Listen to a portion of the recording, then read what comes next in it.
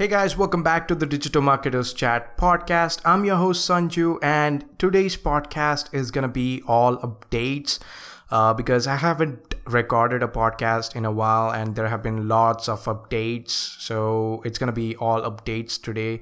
And there's one more thing that I realized, that is I wouldn't be able to record a podcast on everyday basis. So I'll record it whenever I do get a time to record the podcast, or whenever there is, huge updates and stuff like that. So yeah, crap. So the first thing that we're going to look into is the new look to the top navigation menu of the search results. So this update was released 4 days back, but I came across this update like months back, so probably 2 or 3 months back, and I was lucky enough to have a glimpse of this whole new look. I think they were testing it out on google.com, and I was lucky enough to stumble on it. So there is nothing special about this update. There were no changes on the menu part or how the menu stuff really worked. It's just a revamp of the top navigation menu. The next update is regarding Facebook. So Facebook recently updated its algorithm through which the reach of comments on a post has been affected. So basically through this update, Facebook looks into prioritizing the community standards of Facebook. That is, the community standards talk about what are the things that are allowed on Facebook and things that are not allowed on Facebook. And at the same time, it focuses on discouraging the engagement bait. That is, you can't encourage someone to react on your post. You can't encourage someone to follow or share your post or to comment on your post. So all these kind of comments are discouraged by Facebook, or will not be shown to users on Facebook on a post. So basically Facebook wants user to look into the post, look into the content and make the decision themselves. They don't want you to affect the decision of the user. So that's what the whole update is about. The next update is regarding YouTube videos. So Google has been recently spotted adding timestamps to YouTube videos on the search results.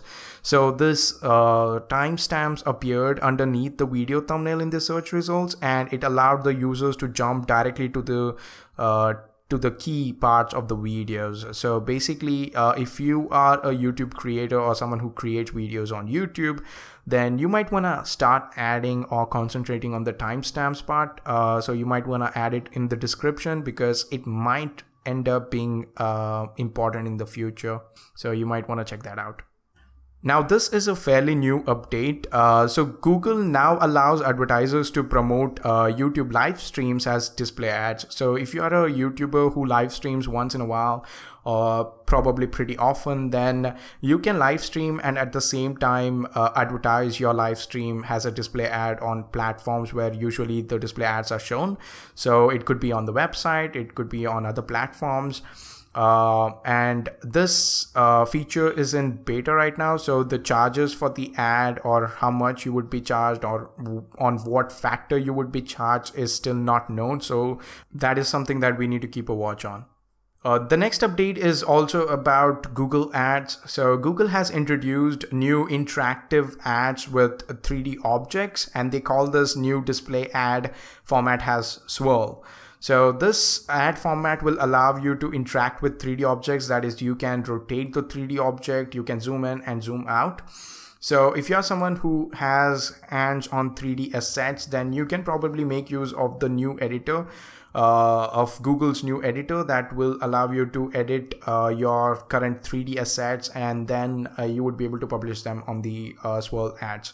So yeah, if you guys found any of these stuffs interesting and wanted to check them out, then the links to all the sources will be in the description, so you can check them out from there. So guys, that's it for today's podcast.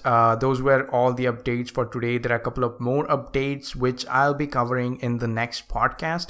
So if you guys found this podcast helpful or learned something from this podcast, then please do subscribe to the podcast, and I'll catch you guys in my next podcast, and I have no idea when that would be.